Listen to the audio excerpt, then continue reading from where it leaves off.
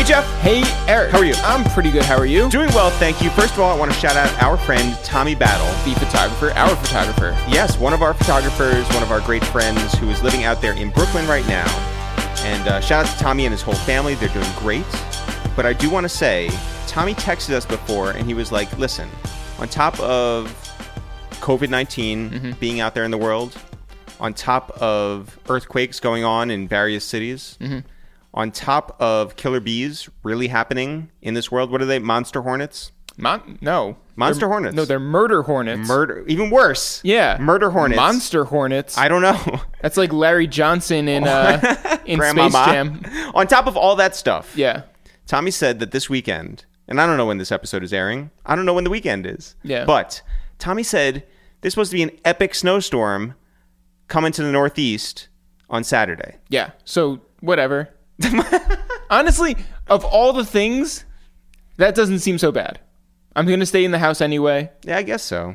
Like, who cares? In my mind... Who cares about any of this? In my mind, I'm operating like a regular weather situation here, where it's just like, oh, right. Oh, I have to buy my groceries to prepare for the snowstorm. Oh, right. There's also a virus that is literally keeping us inside. Yeah. So I'm not worried about the snow. Couldn't care less about the snow. The street cleaner is gonna have a very easy week. There's nothing going on. There's no cars. It's a desolate city. You're not afraid about tracking in any salt, on your boots? I'm bringing the salt out. Are you gonna? Who gives a shit about snow? Not gonna layer up to go, make snow angels and make some fun in your life, Jeff? None of that? Let me tell you something. Yeah.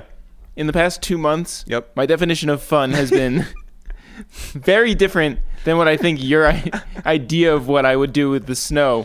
I'm like the Grinch. I could not care less about the snow coming. Yeah. There's nothing magical about snow in May. When we go out food shopping at midnight, are you going to get some hot cocoa? Yeah.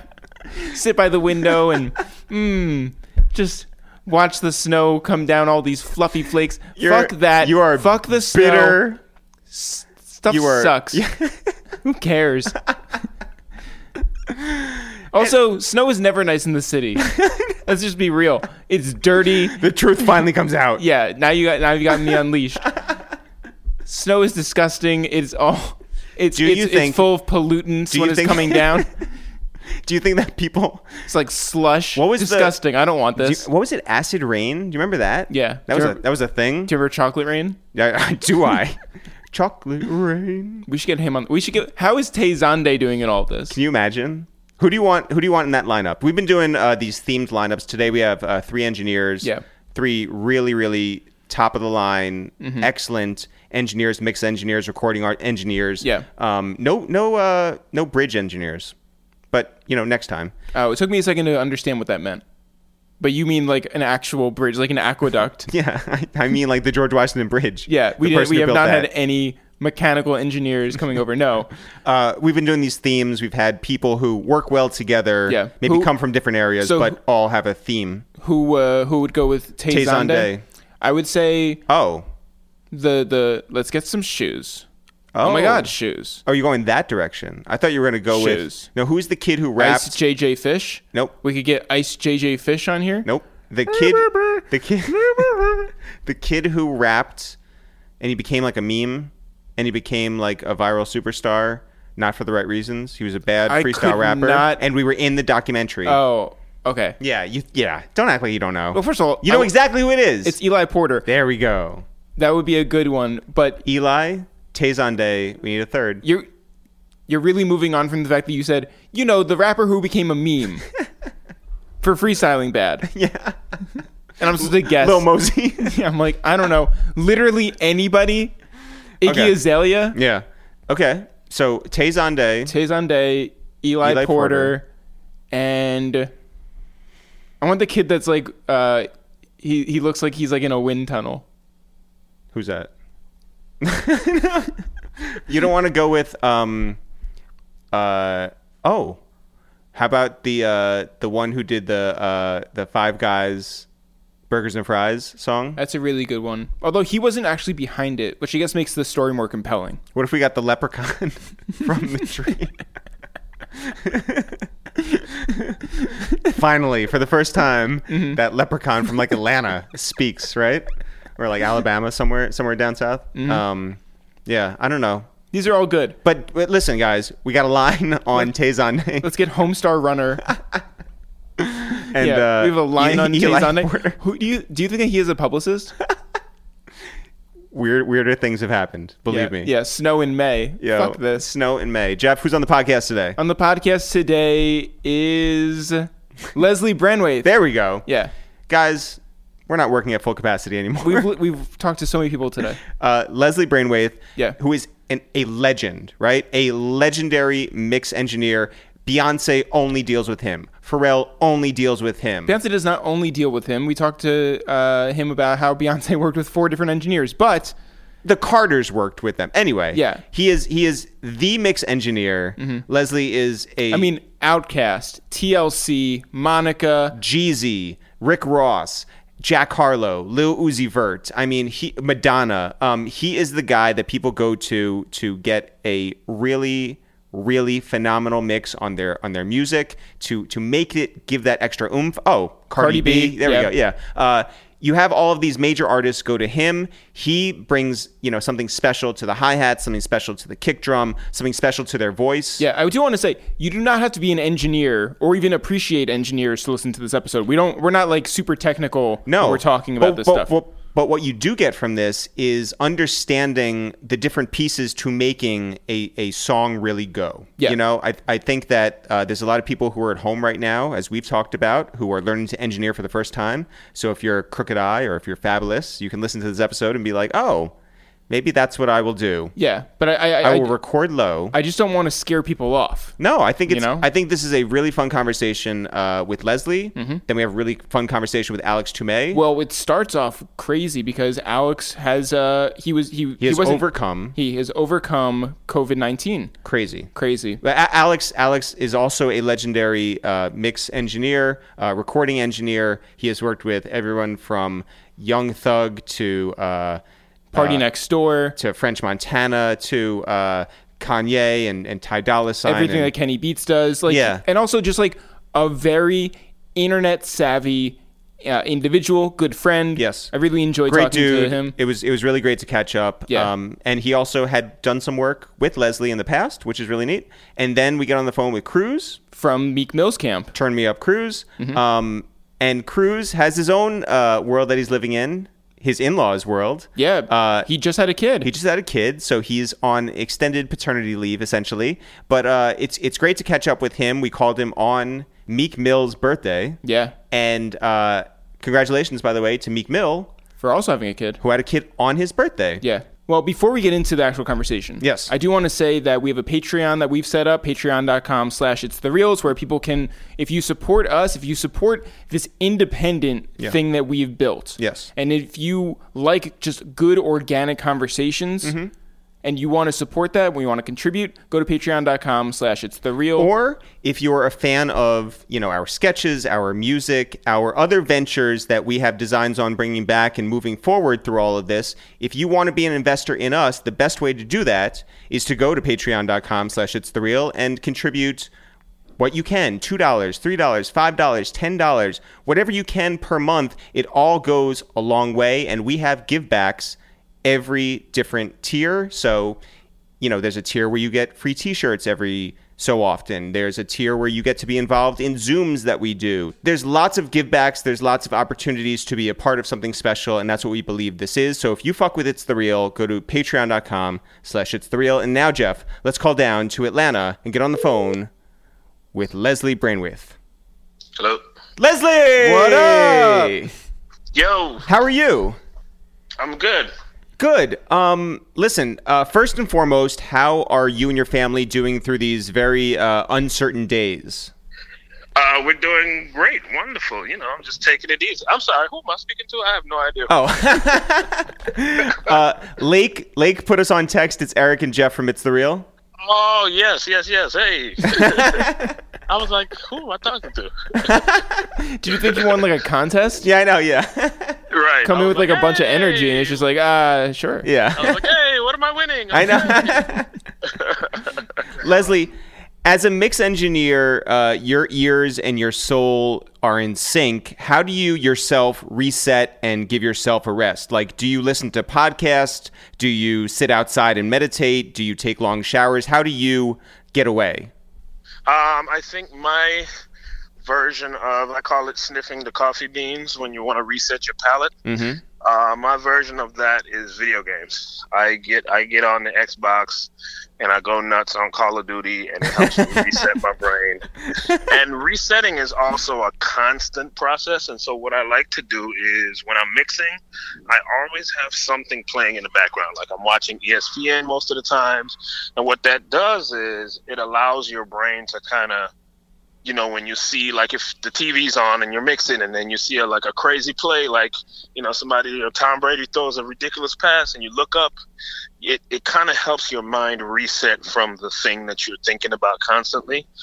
And you get like a fresh perspective, you know, even just for a second, if your mind veers off and looks at something and then you come back to hearing the snare that you're trying to fix, it kind of gives you a little perspective. How often do your ears get tired? I think fatigue is more so based on, it's weird. Because I take a lot of breaks, I don't get tired often per se, but I think for me, I just know my limits, and I know when it's more of a feel thing. I know when I'm just not in it, when I'm just kind of checked out for the day, and then okay, it's time to start tomorrow. You know what I mean? Yeah. You did Monica's Don't Take It Personal, which was like the first thing that people can look at and be like, wow, Leslie did that. So who was the first person to reach out and say like good work, or to ask about working with you? As far as after that? Yeah, after that. Well, in that era, it was more so my career was more so kind of centered around Dallas, Austin. Mm-hmm. So it kind of was an internal thing. It was kind of one of these things where I did the rough mix for that song. And then Clive Davis in Dallas kept trying to get it mixed by I think it went through 9 different iterations of mixes with 9 different mixers. Wow. Dave Way was one of them, who I highly respected. I loved all these guys. But the thing is, they were always trying to get back to the essence of their rough mix. And Clive Davis finally said on a call one day, why don't we just use Leslie's mix? And so when that became the thing, I think that was the eye-opener for Dallas to be like, I need to start just letting Leslie mix a couple other things, because if Clive Davis was cool with his mix and I'm cool with his mix, I think he was always cool with the mix. I think he was just nervous that, and he had explained this to me later, where he just thought Clive wouldn't go for, this young new mixer. And Clive didn't care. Clive just liked the energy of the record. Mm-hmm. And so I think that situation kind of helped propel him into letting me mix more. So it was more of an internal thing where Dallas started using me a lot more for mixes and catapulted my career that way. And then it kind of trickled into whoever he would be working with. Like Madonna came to work with him, and then she pulled me out to LA after she came to Atlanta to work with us, and was like, I love working with Leslie. Leslie's sound is great. It just kind of skyrocketed from there. Have you ever met a music man anything like Craig Kalman? You know what? Craig is very unique in a sense of he knows exactly what he's talking about. He knows, he's very dialed in. But he's also, he possesses one of those kind of weird, unique qualities in a sense of he's very dialed in. He knows what he wants, but he also respects that I have a talent that I'm bringing to the table too. Mm. So he's very respectful of how he involves me or wants my involvement or asks for my input or, but he has also a very specific, when we're doing I Like It Like That, I mean, that song was the embodiment of all of his kind of creative genius, but he also was very involving and asking my opinion and saying, hey, do you think it should sound like this? Or what do you feel? So it is very cool to work with Craig. Yeah, I mean, what was the smallest thing that you guys disagreed with about I Like It Like That? I'm trying to think. What did we disagree on? I don't know that. It's weird, but I don't know that we've had disagreements on things. I think he was very locked into. I remember when we were doing we were mixing the version where the sample was replayed. Mm-hmm. And he was very involved in how the replay sounded and very dialed in. And I was just kind of along for the ride. He would be like, Leslie, let's get it closer. And I'd be like, okay, let's do it. And I'll work on it, get it closer. And then he'd be like, yep, that's it. Let's get it a little closer. Can you do anything else to make it sound okay, cool, let's go. I'm one of those guys who I never... It's weird, and I'm not trying to make myself sound perfect, but I just don't get into conflicts with producers or artists. I'm the let's go, whatever you need, because I realize I'm providing a service. So yeah, he has to walk away feeling like this is exactly what I want. And you're perfect. I mean, that's the other thing. That's the other thing. Yeah. Exactly. You played. I listened to an interview. You said that you played water balloon fights and hide and seek in the studio with TLC. Oh yeah. When's the last time you had that kind of relationship with an artist? Interesting question. I think I have those relationships now in different ways. I think it's a lot less about the more childlike play. We were in our early 20s, late teens, early 20s back in the TLC days. I think now it's more so, it's still fun. We still do a whole bunch of laughing and giggling, and it was a ton of fun working with Cardi. I bet. It was, how she is on, what you see is what you get. That's how she is behind closed doors. She's never turned off. She's always turned up. And it was a ton of fun working with her. And so it's like that in general with most of the artists I work with. It's always usually we've kind of realized that we got to have fun. Yeah. So it's not to the level of water balloon fight. No, I mean, you're not running around, in the same way that you were, but sure. But so, I know that Chili sang Scrubs with gum in her mouth, but yes. What's another, we know some stories about how CeeLo has recorded while he's lying on his back on a couch, or how Rick Ross has been rapping while getting tattooed. Yeah. So is there any artist tick that maybe we don't know about that you've had to record and you've been like, well, this is certainly a challenge that I didn't know that I would have to deal with today?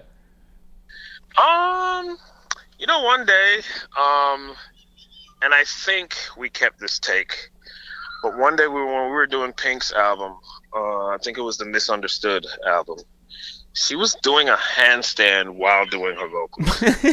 So I thought that was pretty interesting. She's one of those people who, probably of all the artists I've worked with and gotten to know, she has some of the most interesting and a wide dynamic range of quirky talents. Well, I would put her... is there a why? Her and Justin Timberlake are in the same category, and both of them have these traits where they're amazingly good at everything they do.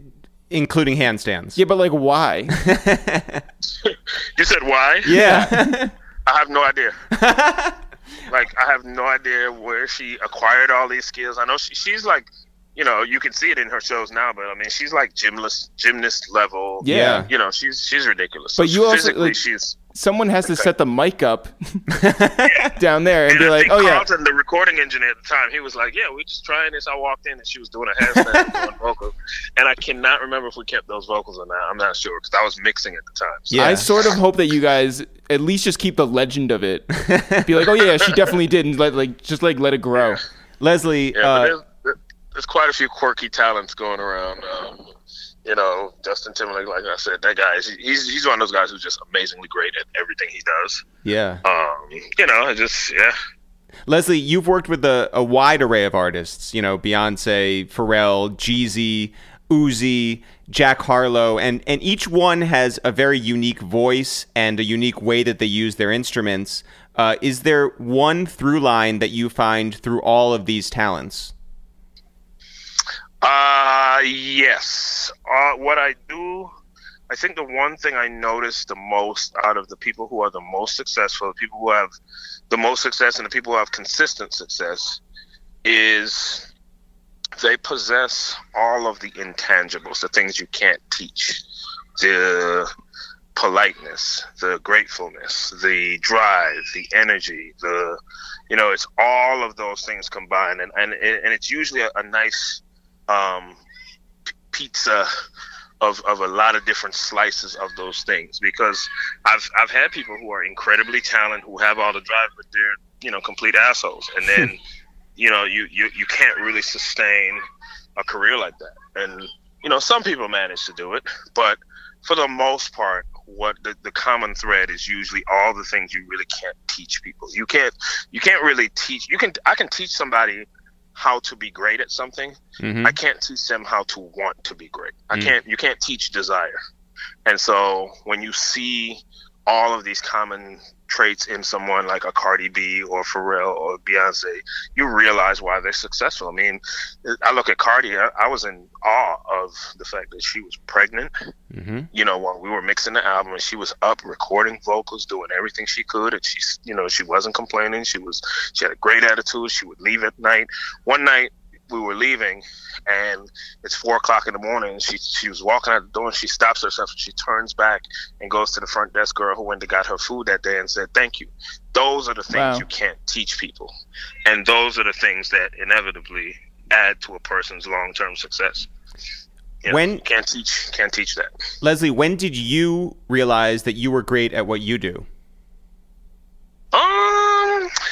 I'll let you know when that happens. I don't know that I've ever, obviously I know I'm good at what I do. I know I'm, there's a lot of, accolades and Grammys and all that to kind of set to put out some type of a metric on what I do. So I get that I'm good at what I do. I don't think I would ever say I'm great at what I do. Somebody else can say it, and if that's how they feel, cool. But I'm always just striving. I'm always just trying to be better, trying to be good. I think to put the question in more of a tangible perspective from my end, when I knew that I was really solidified in doing what I'm doing is when I started hearing my stuff back in place. Like, I'd be on vacation and I hear my mix playing, and then I see a family of people singing this song, or those kind of things started happening. I started going, oh, this is real. I might stick with this mixing. It's working. One of your mentors is Bruce Sweeting, Quincy Jones's mix engineer. What, in your estimation, makes Thriller so special from a mixing standpoint? What made Thriller super special is the energy that Michael and Bruce had. And when I've heard that process in particular, because I've asked a ton of questions when I got around them in '95. Yeah. I've heard the description of that process from Quincy, from Bruce, and from Michael. And what I can pull together as the common thread that they all said is the bond and the trust they had in making that album was next level, and they wish they could duplicate. All of them kind of said in one way, shape, or form or another, they wish they could duplicate that process and duplicate what that meant and how that came out. And I think it's just that, when you have a cohesive bond of, like, not just bonding like water balloon fights and all that, which what we did with TLC, but with that also comes trust. It also comes that, you get to know this person, So there's a certain level of, I think, just chemistry that happened on that album that was just magical. And Michael trusted Bruce, and Michael trusted Quincy. Quincy trusted Michael. Quincy trusted Bruce. It's a whole lot of trust that comes into making an album. And I think that's what kind of ties back to my answer about Craig is he's very talented. He knows what he wants, but there was so much trust in how we worked together. He trusted that he can ask me for something and I would deliver. He trusted my opinion, even though I can see he slightly saw something differently. He would be like, you know what? But if you like it, let's go with it. There's a certain level of trust. And Beyonce is like that. She's the same way. As a lot of people have a very different opinion of how she is, but there's so much trust in how she works. She always, at the end of everything, anytime she levies an opinion or a mandate for something, she always follows up with, well, how do you feel about it? Do you like it? What do you think? Do you think I'm going off the deep edge? That's a lot of trust. Yeah. But also, I mean, like to count. I mean, like you also have to have trust in her, but also in when you were recording the Carters, like you have to also trust Young Guru and everybody else who was working on that project. There were like 4 mixing engineers, I think, right? Yeah, exactly. Yeah. So I mean, like talk about that process of like how you all work together toward a common goal. Yeah. Yeah. Yeah, and what's really cool, I'm gonna tell you, especially on Beyonce's last few albums, with the Carters in particular, the way we worked as a team, me, Young Guru, Tony Maserati, Stuart White, and there were a couple other, Chris. I forgot Chris' last name. Chris's last name is, I want to say his last name is Gallagher. I might be wrong. Carter Knowles. But yeah. But there were a few of us that worked, as mix engineers on it, and we mixed in a very different form where it wasn't like I had 2 songs to mix and Guru had 2 songs to mix. It was I was mixing a song and then Guru would send me some files and be like, hey, can you mix my drums real quick? I like how you have your 808 sound. And then I would send mine to Tony and be like, hey, can you touch up her vocals? And we were like mixing in this very cohesive unit kind of way, and that's kind of indicative of how we are as a group of colleagues. I mean, a lot of us mix engineers, we really look out for each other. We don't look at each other as competition, and it is based on trust. It's based on, I know when something's coming from Guru or from Mike Larson, who's Pharrell's recording engineer, I know it's going to sound perfect, and I know what I'm dealing with. So I know I can then say, if I get a call from Craig and he says, hey, I need to mix this Cardi B album in a week, one of my questions is going to be who recorded it. And when that name comes back and I'm like, oh, okay, I'm good. Yes, I can do it in a week. Yeah. Or, I know it might be like that bad that you're like, it might need a few months. Right. Yeah, and if it's a name I don't know, and in the case of Cardi B, I didn't know Evan at the time. Evan was her recording engineer. So one of the questions I asked when Craig asked me, hey, can you mix this album in a week? We need you right now. We got to get this done. She's pregnant, I said, well, who's the recording engineer? He said, it's Evan, but it's good. Trust me, all the stuff is recorded really well. Now the trust shifts to Craig, because I got to trust that he knows what I need to be able to work efficiently, because I don't know Evan. Got to know Evan, and he's amazing. Leslie, which artist do you have the best shorthand with? Ooh, I would say probably the 3 people I just mentioned. Pharrell for sure, Beyonce definitely, and Cardi definitely. We developed a nice shorthand, so it's very seamless to. I can say that about a lot of artists, though. Artists I've been mixing over the years, like Rick Ross, Cheesy for sure. I mean, very little conversations that have to happen now because I get them, they get me. That kind of thing. But if I had to, if you made me narrow it down to one, which we are, by default, it would probably be Pharrell, just because I probably worked with him the most. Well, when you did Thug Motivation 101, that sound, that movement was so different, and Jeezy was essentially a new artist. How do you approach that in terms of communicating and receiving what he brings and wants from that project? In that, and it's interesting that you say that, because on that particular project, he wasn't that much a part of the creative decision making as far as mixing and sound. He just laid the vocals, and then we did our thing. And a lot of the creative back and forth, a lot of it actually, to be honest with you, came from me. Everybody was trusting me in that process, whether it's the producers. I've mixed all of Akon's records, so Akon was one of the producers on Soul Survivor. Or like Manny Fresh did the first single, and then what? And me and Manny are really good friends. I mean, he's my daughter's godfather, for Christ's sake. So, yeah, so there was so much trust there. There wasn't really a whole lot of conversations about what creatively this is going to sound like. It was just, let's go. Let's make a great album. Which album made you sit up straight because it was such a breath of fresh air? Ooh, Cardi B. Really? Yes. I was the one singing the praises of, I remember telling Lon Ray. Shout out to Lon Ray, yeah. Yes, I remember telling Lon Ray, we were eating lunch one day, and it was like, I was probably like 3 mixes in. Oh, sorry, hold on. Alarm people just started. I got to walk to the other side of the neighborhood. We were probably like 3 mixes in, and we were sitting there having lunch, and it's just me and Lon Ray, and I was like, Lon Ray, this album actually is sounding incredible. And I had just heard 2 more songs that I hadn't mixed yet. I think I had just got the files for I Like It Like That and something else. And I said, this could be the best rap album this year. Like, for real. Like, I was like, it's really that good. And I'm not just saying it because I'm mixing it. I've mixed a ton of albums. But sometimes you get that feeling that you're working on a really good body of work. And I think here's what really surprised me and shocked me about her album. It's that when we were doing it, she was coming off of the hype of Bodak Yellow. And so nobody thought she can make an album that could live up to Bodak Yellow, including me. I even had my doubts. I was going, okay, yeah, we're going to mix this Cardi B album, but I doubt anything on here is going to be living up to Bodak Yellow. And then sure enough, single after single, I start mixing. I'm going, oh shit, this is a really good album. Yeah. So it really kind of got my attention, and like you said, made me stand up a little straight and, kind of respect it for what it was. And I really enjoyed it as I was mixing it. Well, I was able to enjoy it as I was mixing it as a rap fan.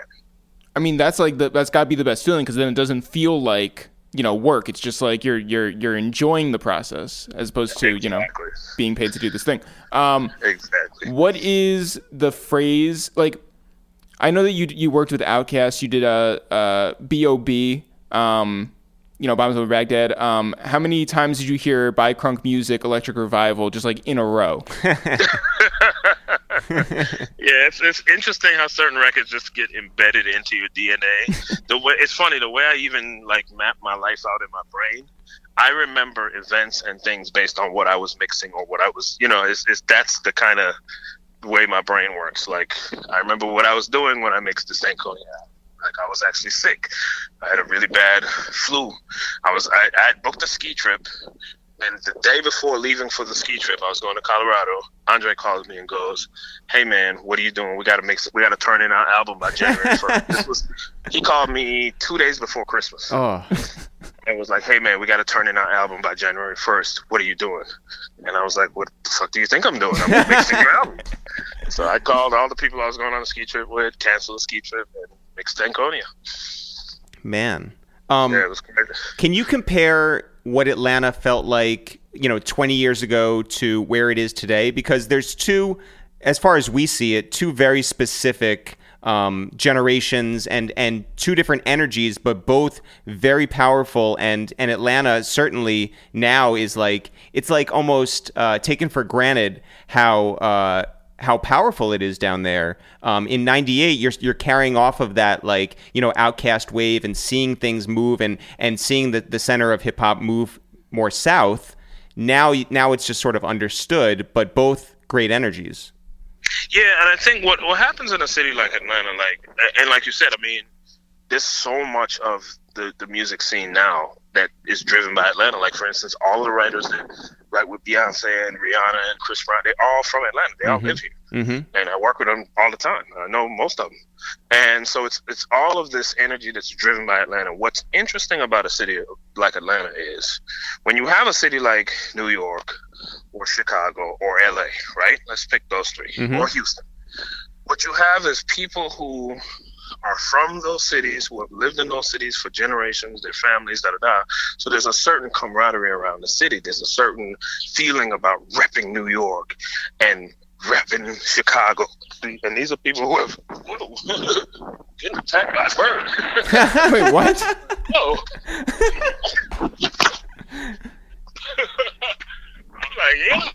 This has absolutely been the most chaotic phone call that we've had to this point. Yeah, wait, what kind of bird? You got killer birds on the street. Yeah. I was walking by one of my neighbors. Man. So that's a different kind of Atlanta energy. You know? Wait. Right. Right. I do like that you're ready to still answer this question after just this traumatic event has just happened. So it's the energy of those cities where you have people who are from those cities. They represent, in a sense. In Atlanta, nobody who lives in Atlanta is from Atlanta. Right. So because of that, there's a different type of silent partner type of energy, in a sense of you just don't hear the rah-rah, hey, it's Atlanta. You just don't get that from this kind of a city because most of the people who live here aren't from here, if that makes sense. Sure. Yeah. And specifically with Uzi and with Jack Harlow, what kind of expectations did you have in working with young artists like that? And what have you seen as they've put out a couple of projects and some more projects after that? It's interesting. What I've come to learn about new artists is I've come to share the expectations. I've come to not even buy into this is what I'm expecting from this artist, because I've been to that point in those points in my career where I worked with an artist. I thought they were going to be the next best thing. They ended up doing nothing. Or some artists I just was like, okay, this is a waste of time, and then they ended up being the biggest thing ever. So it's one of those things where you kind of develop this mechanism for how you approach what you work on.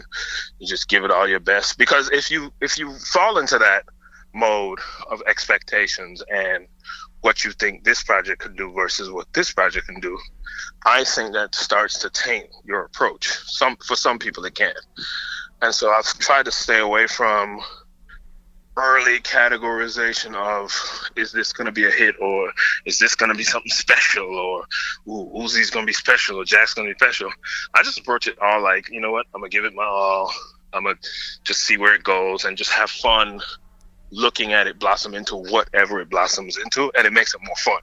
With all the expectations, it makes it less fun. Mm-hmm. Because what you do with expectations is you never feel like what you did was good enough. If it went platinum, you're like, oh, I should have went double platinum. Leslie, before you go, this is, while everybody's in quarantine and, slowly coming out of it, everybody's sort of recording themselves at home.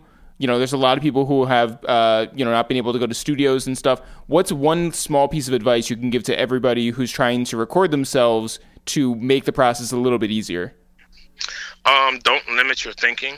Don't limit how you approach trying new stuff. And I'll give you a perfect example. I'm currently mixing in my truck. Like literally, I have my Focals, I have my KRK sub in my truck. Wow. I'll send you a picture if you want. Please. It's actually pretty fun. And what the theory there was, okay, we always go to our cars to check our mixes. Mm-hmm. And I have an aux input in my truck. I have a Cadillac Escalade. And so at first I started just with the Apollo plugging into the aux input and seeing how things sound as far as mixing live. And it sounded really good because I reference mixes in there anyway. Mm-hmm. And then I thought, I got to really, go full steam on some of these mixes. Let me bring my actual setup in, my Focals and my sub, and they can fit. And I found a way to fit everything in. And just when you think about the environment of a truck where none of the surface are parallel, even the ceiling is, cloth. Most of the surfaces aren't reflective. The reflective surfaces aren't parallel. You have a carpet. It's designed to dampen sound. It's actually the perfect mix environment. So I say all that to say, don't limit yourself to thinking, oh, you got to set up a mic in a closet and put up some sheets and record. Figure it out. Go record in your car. See how it sounds. Absolutely. It might actually come out sounding good. Yeah. Well, listen. This makes me want to start doing handstands while we record. Leslie, this has been a real honor for us. Thank you for spending your time with us. Hopefully on the other side of this, we'll head back down to Atlanta, link up at Mean Streets, and have a real hour-and-a-half long podcast and hear your entire journey. But until then, be well, take care of yourselves, you and yours. Stay creative and don't get attacked by any more birds. Yeah. I see the bird coming again. I'm going to start walking really fast. Now, Jeff, let's go to the Lower East Side and get on the phone with our friend, Alex Tumay. Hello. Alex! What up? How are you?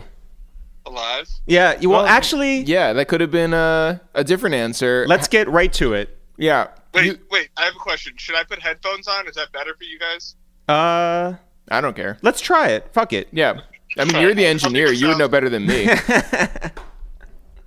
Should you put do I sound better now? You do. Wow. Wait. Yo, shout out to the ghost of Steve Jobs. Yeah. He did that when he did that. Right. Yeah. He died for this to happen.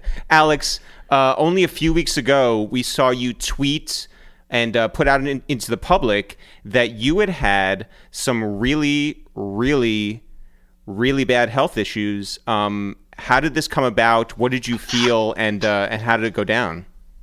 Well,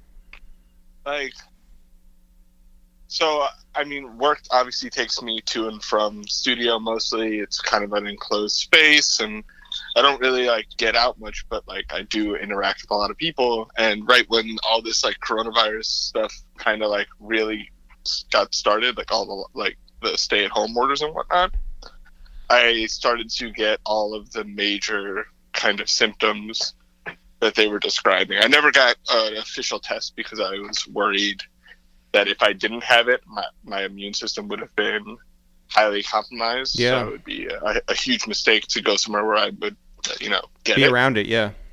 But yeah, I was had fever, chills, hard time breathing for about a week. It was scary. I mean, I assumed that I had, moderate symptoms and not serious ones, but having a hard time breathing for any amount of time is not fun. Yeah. But also yours went away and came back. You hadn't for an extended period of time. Yeah, I think honestly about 3 to 4 weeks I felt like shit. As in at night you couldn't, for sure fall asleep because you weren't sure whether you would wake up, right? Yeah, me and Guapta talked about it because he had a lot of similar symptoms where, you take breathing for granted, which is weird to say. When something so automatic just becomes something that you have to focus on. That's very scary. It's scary.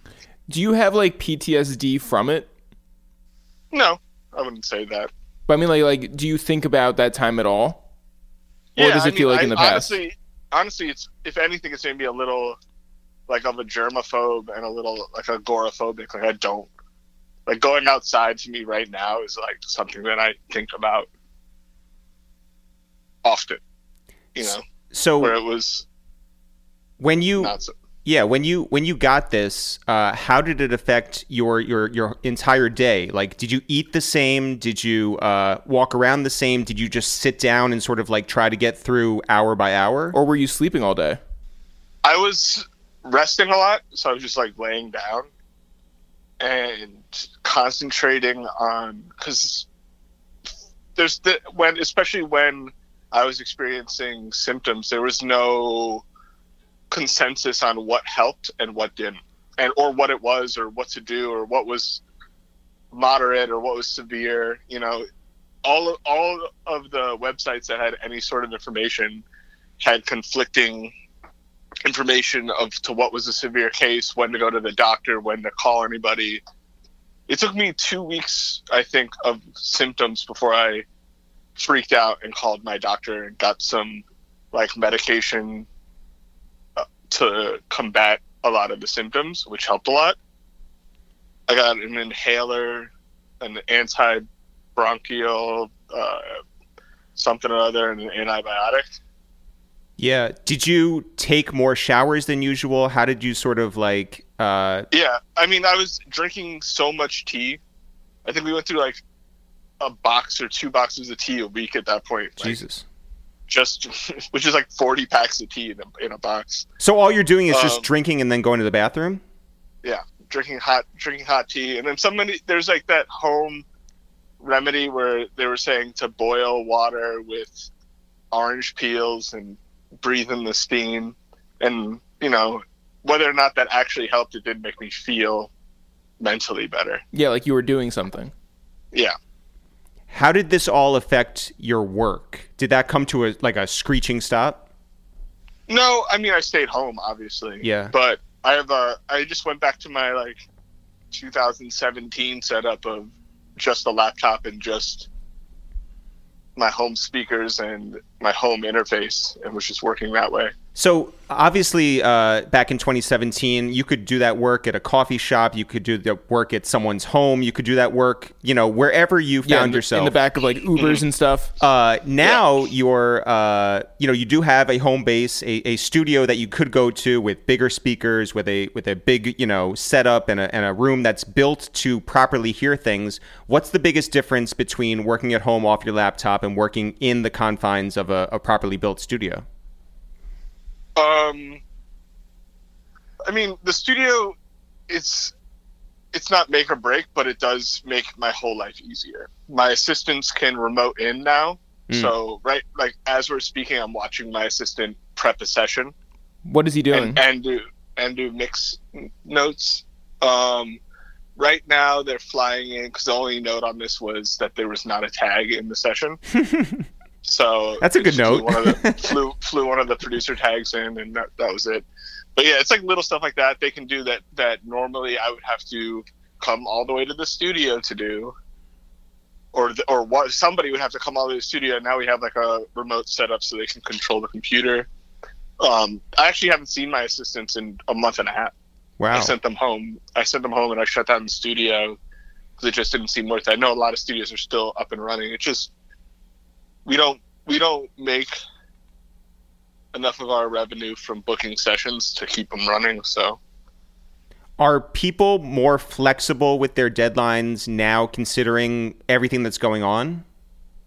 I always, whenever somebody asks, I say I can do it, but it would, like, can I get an extra day just to, if I have to come to the studio, like I'm in the studio now, I usually, it's a lot harder for me to get here because I'm not going to take public transportation. Yeah. I'm not going to get on the subway. And I really don't like getting in Ubers because they almost feel more like dangerous to use right now than. Oh, for sure. Yeah. I have noticed that every Uber has the windows open. Oh, really? Yeah. They have the windows open, and a lot of them have like the plastic guard now. Wow. Yeah. But how often do you actually get outside? Just twice a day to walk the dog, and once a week or twice a week to go to the studio. Alex, in this time now where seemingly you could work all the time, and you already work all the time, but like it's like there's no separation between your work self and your private self now. Like people can hit you up at any hour, and I think probably expect you to respond right away because they're like, well, what else are you doing, right? How do you allow yourself to get away? I still keep my same turnaround time. So if someone asks something from me and it's not something that needs to be turned in the next day, I usually say a week or two, which gives me time to, time to sit with the record, and B, time to fit it into my schedule without becoming overwhelmed. Do you have a chance to like relax your ears, to turn everything off and like not listen to music? Yeah, I mean, I don't honestly, I listen to music when I'm walking to the studio or walking back. And usually it's music that I've, been working on. But also Alex is like playing Animal Crossing. Oh, right. That's what you've been doing. Yeah. My town is crazy. That's it. I did build a studio in my house in Animal Crossing, so that feels kind of real life. Yeah, is that sort of like when Dwight Schrute made like his own Second Life character, and it's the exact same thing so that he can fly? Yeah. Like, what's the one difference in your Animal Crossing town? And I've never played Animal Crossing. I don't fully understand it. I know there's like a raccoon that's like tricky. Yeah. There's a raccoon that you are indebted to for months on end, and that's about it. Oh, just like real life. Yeah. Yeah, it's just exactly like what's happening in real life. The only difference is that my house in Animal Crossing is bigger than my apartment in real life. It's the only difference. I get to live my dream life of having more than one bedroom. Well, given that you're working mostly at home, do you listen back to your mixes on a variety of different speakers, or how do you change your environment when you go back to sort of judge whether you have done something positive or not? Or do you just have your girlfriend sing it to you? Yeah, she's of zero help. Like, she still doesn't understand, what I do, what's going on. And like since we first started dating, I've like sporadically been like, hey, why don't you listen to this? Tell me if you like it better than the original. And she's like, which one's the original? Awesome. Yeah. But I mean, I've always been like a headphone first person whenever I'm not somewhere I am familiar with. So I have my headphones and they're the same everywhere. So whenever I'm home, those are what I'm relying on more than anything. In the studio, though, now that I have like a good room that sounds good and I have good monitors that I can trust, I'm actually in headphones less than ever. So it's weird to go back to being reliant on something that I'm honestly less familiar with than I was back in the day. Is there anything to mixing low as opposed to mixing loud? It just depends on the person. I mean, especially with rap and the way that low end comes through at low volumes, it's kind of like mixing quiet doesn't really make nearly as much sense as it does for songs with a lot more mid-range, Yeah. So when low end comes through quieter as you get lower, if that makes sense. Yeah. So like the lower volumes you listen to, the less the low end comes through, and the higher, the more it comes through up to a certain point. And around like, I think, 85 dB, I think it's like a flat response, or something around there, maybe 82. I don't remember exactly. But so I listen to music kind of at all different volumes, if that makes sense. Yeah. So what does your girlfriend listen to it at? What volume does she listen to it at? Super loud. Not at all. She listens to was it Things You Should Know? Is that the podcast? Yes. Yeah. So Wait, why is she listening to other podcasts when we have a podcast right here? Because it's a music one. She doesn't care. She doesn't care about music. Alex, when you have someone who comes in and is a singer and has a lot of range, right? And the singer might get like loud and then might do other stuff soft. Do you understand that beforehand? Do you listen to the person and know that they're going to have a giant range, or do you generally record low so you play it safe? I think, especially with the way digital recordings work now, you can play it safe a lot easier, because noise floor and things that were huge problems back in the day, and clipping and all this, like your headroom's a lot larger and there's a lot more room for error. So you can, play it safe and record a lot quieter without getting a bad signal. But I usually record loud. I'm trying to hit the compressor in a certain way that gives the artist a little bit more confidence, because the more compression more good compression usually gives them more of like a strong kind of meaner sound. It kind of pulls confidence out of them. Yeah, and you're not riding like the knob or anything. No. And when it comes to, we had one of our mutual friends, Kenny Beats, on the podcast, and he said the nicest things about you and listed a whole bunch of reasons why he really loves working with you, including the fact that you're not predictable. You don't just work in one corner of this giant genre. Yeah, you're very versatile. You're very versatile. Is there anything good that you can say about Kenny Beats, knowing that he said good things about you? I mean, I would say the same things about him. His versatility is his strength, and I think that's where the reason that we work so well together is that he can kind of fit, like wherever you need him to fit, he's going to fit there, and he's going to make it work. And he also, Eric and I were talking about the other day, but he's in every genre right now too. You know what I mean? Yeah. And so whatever he throws at me, I feel comfortable in, and whenever he throws me something, I actually like. He's kind of adopted my recording template for the stuff that he does. So our workflow is very similar. So when I get stuff from him, I don't have to do nearly as much work as I do for a lot of other songs that I get. Okay, but in our group chat, who would you say is the best member and who would you say is the worst member? Of the group chat? Of the group chat. With all four of us? Yeah. So the choices are me, you, Eric, and Kenny. Okay. Well, I would say, who's the least active then? Is it Kenny or Eric? I mean, that is a good question. I feel like Kenny. Until you brought up Eric, I had forgotten that Eric was in the chat. To be honest, so I would say Eric is the worst member of the chat. Yeah, because he doesn't use social media or. To the point where when Alex was on live the other day and I was in there commenting, he was like, "Hey Jeff," and I was like, "Nope," and he was like, "I don't believe you," and I was like, "Fine, take me live right now," and then he was like, "Oh, it's really you." Yeah. Well, I honestly thought that Jeff handed you the phone real quick. I still didn't believe it when I saw you. Like, there are so many people who they comment and they're like, "Is this Jeff or Eric?" And I every single time I always say it's Jeff because Eric doesn't know how to use a phone. So I'd say Eric by default becomes the worst member of the group chat. Point taken. Yeah, but then who's the best?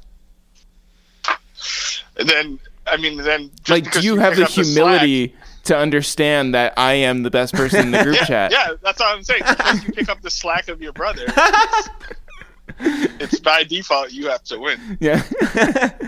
Alex, can we talk about some of the projects that you put out lately that you have felt especially proud of? Yeah, sure. The Party Next Door one was crazy to work on.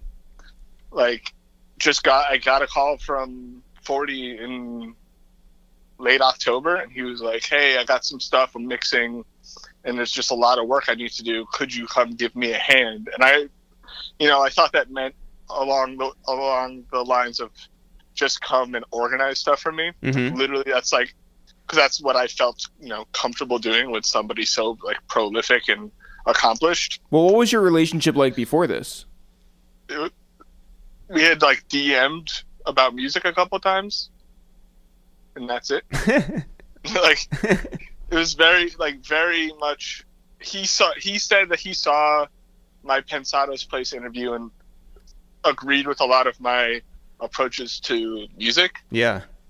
And just wanted to try it out. So I just went up there and I mixed one song in a weekend, or I guess like 3 songs in a weekend, and left, and then heard the feedback, and they were like, "Oh, well, he didn't like any of it, but but knowing what he wants now, you should try again." And I was like, "Okay, cool, I'll fly back up." And so like 2 weeks later, I went back up, and I did the whole. This is like November. I think I did 11 out of the 14 songs I did. Wow. In that 3 or 4 days. Man. And then got a lot better feedback and just been working. Now I've been working with 40, since then. That's really awesome. On a bunch of different stuff. Who is the guy that you were telling me about? We went to a Denzel Curry and Kenny Beats show, and you were like, you have to get this guy from like that camp like on your podcast. Oh, Prep? Yeah. Prep's awesome. He's a producer and an engineer for Party, and he's great. Well, what do you really admire about his work? I mean, he's just one of those engineer producer types that are in the shit 24/7. You know what I mean? Like Baines is with Thug now. Like, the two of them are like how I was with Thug in 2013, 2015. They are together 24/7, and that breeds a different kind of connection and a different kind of workflow and a different kind of product than, let's say, someone just jumping in every so often. Well, what is it about Party that makes your brain think differently when you work together? I mean, he just has a very specific endpoint for every song he works on in his head already. So it's a lot of like listening to where they left off and being like, where was he trying to go? Which I think is the case for a lot of people, but there's a lot more leeway, I think, with different artists, and you can hear kind of the end point when you hear the starting point or where they left off. I think there's a lot of people who, consider that, you have the closest working relationship with Thug, considering all of your guys' songs together. But do you have someone these days who you have such a shorthand with that you guys just know how to communicate together and the resulting work is really significant? I think Kenny and I right now, honestly, have like the strongest work relationship because I don't know. I think in the last week we've worked on, sent back and forth like 8 records in the past couple weeks, and the notes have gotten less and less and more just like I just run with it, and I know what he wants and he knows where I'm going to take it, so it's a lot less of a conversation. What's like a note that he's given you that like just sticks out as like being either funny or just like very specific? He was on stream a few weeks ago. Oh, and you joined him on his Twitch. Yeah, and well, I sent him the Ice Cold Bishop record, Dicky Suit, and for some reason the routing had fucked up, and from what I was hearing, it was right, but when I bounced it out and sent it to him, normally I would double check that, but I was just like, oh, he's like listening right now. I was like, he should hear this. So I sent it to him. I was like, listen, he listened on live stream, and he was like, what the fuck is this? And obviously, like, I like the second he played it, I was like, fuck, and I was like fixing it at the same time. But it was just funny that, like, because that happens in the process, you know, like you do enough songs and there's gonna be one where you just fucking beef something and you gotta fix it, and it's just funny that it happened, you know, publicly. Alex, when you and I spoke on your Instagram Live the other day, you were talking about the fact that you were not the biggest fan of meals anymore. Yeah. You had sort of given up on the idea. Are you into like smoothies? That's I'm thinking about it. Well, what was the thinking behind this whole thing? So back in the pre-coronavirus days, I don't think my days became defined by A, when I went to bed, or B, the meals that I ate. Mm-hmm.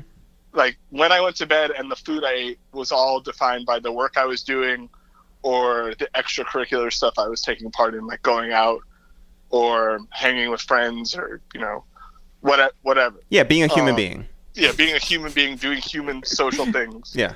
And now my days are work around my meals and, you know, when I'm deciding to end the day. Yeah. Because that's what, like, I'm just like, okay, cool, time for tomorrow. It's not I'm tired because I've been working 14 hours or because I was out until like 4 a.m., whatever. It's, okay, I'm done and there's nothing else to do today, you know? Yeah. Or I just don't want to do anything else today, so I might as well just go to sleep now. But the same things with food. It's like I wake up and I'm like, damn, now I have to plan out this meal. And then the second I finish breakfast, I'm thinking about lunch and like what I'm going to do for that and dinner and so on and so forth and grocery shopping. And I'm just over it. It's not even that like I like my cooking. I like my girlfriend's cooking. I think we do a really good job and we try to keep it like interesting. But yeah, but it's that you have structure in your day, whereas before you never did. And so it's like there's an adjustment to that. Yeah, and the structure is the food, and I'm angry at it. Alex, you said that you had questions for us. Oh, did you guys think about my podcast idea, the new one for you? I don't remember it. Explain it to the people. The morning after one where if you guys have a one night stand, the other brother is waiting in the living room in the morning. Well, to interview the girl coming out. Well, Alex, the lucky lady. How does this work when no one's coming over? We're not allowing anyone into this house. I'm saying when the world goes back to normal. Normal? First priority. What is normal anymore? I mean, meals aren't normal anymore. I'm pulling my hair out, Alex. Every day is the same. All we do is go to sleep, eat meals, podcast, and repeat. I don't know about your podcast idea. I'm sorry. I'm just saying. You keep it in. Imagine this is the idea that sent me over the edge. Like Eric quit. By the way, that idea was actually done as an SNL sketch. Oh, really? Oh, really? Yeah, because it was Andy Samberg as like the kid. Yeah, that's and he right. would interview all the kids, all the guys that came over to see his mom. The potential stepfathers for him. Yeah. Yeah, that is a great sketch. It's Alex, a great sketch. We love you. Take care of yourself. I'm glad that you're back to whatever the new normal is. I'm glad you're there, that you're not sick every day. Yeah, I hope that you get sponsored by like some smoothie company. That'd be great. Yeah. That'd Or be whatever. awesome. Like, what was the one that was big, like as a meal replacement plan, like a couple years ago? I don't even know. And it was some like Silicon Valley company where they were like, yeah, like you get everything you want from a drink, and everybody who drank it was like, this is great, except it's the most unsatisfying thing because it's not actual food. Yeah, it's just sludge. It's just sludge. I hope you get That's what I sponsored by want. Just That's all Sludge. I want now. I want something to take the power that food has over me away. It's like a I robot. want to take the power back. That's You right. just want oil. Alex, Yeah. thank you for everything. Continue to do great work, whether we're in this pandemic phase or beyond. We'll be checking in. Be well, and we'll talk to you soon. You too. Bye. And now, Jeff, let's go up to the Bronx and link up with our friend Cruz. Cruz. You're Cruz! What up? what's up, my guys? What's happening? How are you? Blessed, man. Trying to stay away from all this conspiracy. Oh, Yeah, well, Oh, wait, hold on. Here we go. Which conspiracy theory are we talking about? Like, all the corona shit, man. It's just like overwhelming. I like that Cruz just like backs off. He was Yeah, like, yeah. he was like, you want to know what? Like, we all know that this was definitely injected in people Right. by like lab technicians, but or the cell phone companies. we all know. I just don't want to put it out there on your podcast. Got it. Thank you, Cruz. Yeah. We're Yeah, calling I don't Cruz wanna on a put my landline sources- right now. Yeah. Yeah, I don't want to put my sources on blast. You know what I mean? I live by a certain code, gentlemen. Yeah, appreciate that. Area codes. You Yeah. see what it is. It was ludicrous. That's right. Cruz, by the way, I just wanted to wish you a happy Meek Mill's birthday. Yeah. Which is the reason that we have reached out, as we all agreed. Hey, man, I appreciate it, man. He's a legend, I hope that Meek turns it up today, Yeah. Wait, Oh, so he is. are He's you gonna be in the crib turning up with There we family, go. so that's are good. you joining his Zoom chat? I know you said that you've turned down many other Zooms. Yeah, I'm not big on the Zoom wave, man. Even like, close friends of mine invited me to their parties, and I'm just like, bro. I mean, we've run into each other at a few parties. It's nothing like, just popping up on people in person. Yeah. Yeah, with Virtual a party Zoom, stuff. you can't really like take the person to the side and have a real conversation. You have to be like there with the 40 other people. Or even Facts. like enjoy the music in a real way. Yeah. Like everybody Yeah. just sort of sits with their computer in the lap, just like sort of looking at the other 40 people in there, and it's like, Right. then you ghost. Technical difficulties and all that. I can't take it, man. Cruz, every week. So we FaceTime with our mom. We check in with our brother, our aunt, all that. Except once a week, our mom and our aunt have gotten into this thing where they're like, we have to Zoom together, right? The whole family Yeah. gets together. Has that happened to you, and have you gotten exhausted with that? Even though it's not work, it feels like work. No, what's crazy is I FaceTime with my mom and dad every day so Yep. they could have time with the baby because Yeah. they're in Georgia. Yeah. My father-in-law every Sunday, because we're at our in-laws, like we're in this high-rise apartment building that we needed to get away from because Oh. the Heights was like super hot with the COVID shit. So, Mm. but anyway, Sundays he does his family session, and there's like it looks like the Brady Bunch, like it's crazy. So it's cool though. Like I like how technology is keeping people relatively united, and you can kind of I've had conversations with family members and relatives that I haven't had because of timing and scheduling and stuff. So on the brighter side, like it's actually kind of cool. So it definitely doesn't bother me, you know. That's good. On the work tip, have you found that this has brought work to a stop, or have you been working more now than ever? Like, where are you in that sort of range? I mean, with working, we're just kind of plotting. You know what I mean? Like just trying to stay sharp to where when things kind of start picking up, we can attack and have things mapped out. It's a great time for the team to stay in tune and come up with a plan of action. So I've talked to Meek not every day, but just every once in a while we check in, we talk about records, and he's anxious to get back to work and stuff. But we have stuff we had already finished that we're like, yo, let's start, figuring out a strategy and stuff like that. So how do you feel as a professional engineer, somebody who is very valuable when you're in the room with an artist? Now you have all of these guys who are at home who for the first time are ordering computers and speakers to their crib, and they are engineering their own sessions by themselves. Yeah. How do you feel about them, leaning on engineers by the phone, or even taking the step of learning it themselves and just doing trial and error? Do you feel like my barber when I was like, hey, can I FaceTime you when I try and cut my hair? Yeah, I swear I almost did that to my barber, but I can't. So, but honestly, I think it's great that there are artists out there, including Meek. Like, Meek has his own setup in the crib. He's called, and we've run through a few troubleshooting things, but I love that they can kind of get more in tune with our process, because it makes it better when we do get back in for them to kind of communicate like, yo, now I know more of a hands-on side of your job. And not only that, but they appreciate it more because now they see how complicated it is. It's not as easy as we make it look. So that is the tough thing. When you do something and make it look easy, people figure that it is easy. Yeah. So, I mean, it's kind of like double-edged, because there are people that are just flat out not working at all, and their artists are just trying to figure it out themselves instead of them being able to work. But for others, it's a good opportunity for me. I've been around the Dream Chasers more than family for the amount of time that I've been with them, just on a total, so this has just been such a blessing in disguise. And the silver lining is I can be in daddy mode full time. So my friend Emix joked with me yesterday. He said, you've had the craziest extension on your paternity leave. And it's not even a bad thing. It's actually been approved, so that's really special though. These times are ones that you can't miss out on, and you're lucky enough to be there and witness this. I got a general question for you. When you have an artist come in, let's say they're a singer or maybe they're a rapper, and there's a big difference in their dynamic. They're loud or they're soft.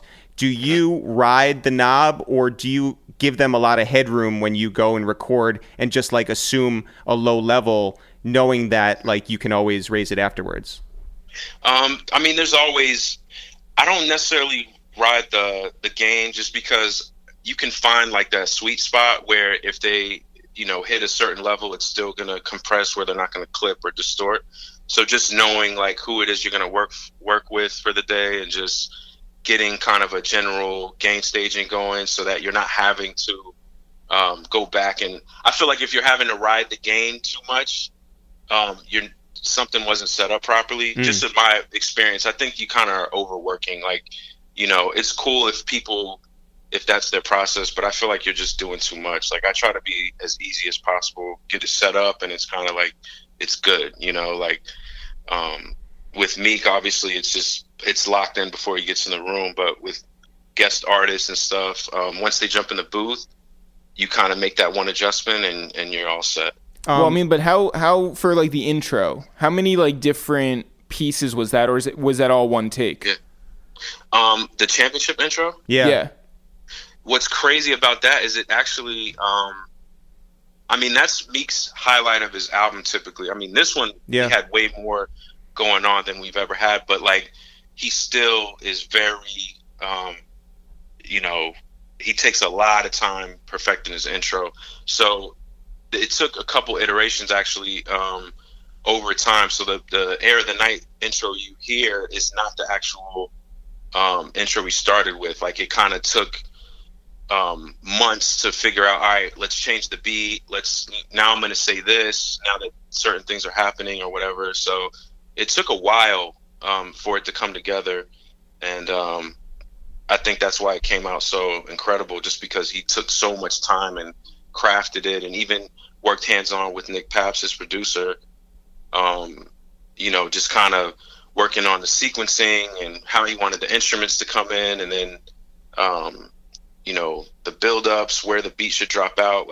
That's kind of some of the things that are unspoken about Meek's process that, once he's really, really into a record, it's incredible to watch him really be hands-on and explain kind of what he wants and see it through. Yeah.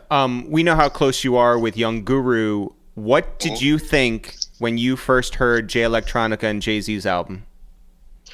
When I first heard it, you have heard it, right? Come on. We were actually in the studio, me and Meek, and we shut everything down. He wanted to hear it right away. Like, I was glad because I was kind of itching to hear it as well. Yeah. I was just excited. I wasn't listening to it initially on a technical level, but the fact that, that those guys made it happen, I thought was incredible for the culture, just as a fan of Jay Electronica's for so many years, that, Jay came in as a big brother and said, bro, you're going to finish your project. Yeah. Let me come in and alley-oop you. I thought it was amazing, so on a technical level, I know Guru had the battle with like so many records were older and, things like that, but he definitely put it together. And well, does that mean that like the sound has changed through the years? So maybe you have to like, sort of affect one song that may be older to match a newer one. Yeah. He had a lot of challenges. I mean, I don't want to speak too much on it. Like, of course, yeah. For him to be able to tell his story, but like he had a lot of challenges where, I mean, imagine how long Jay Electronica's been working on music that we haven't heard. So the way that he was able to, piece it together and make it, listenable to the audience, and I thought it was. I mean, I'm still bumping it. You know what I mean? Like, I have my favorites, but it's pretty incredible when the way they put that together. When you put together a project, is Guru the first person you call to sort of get some notes back?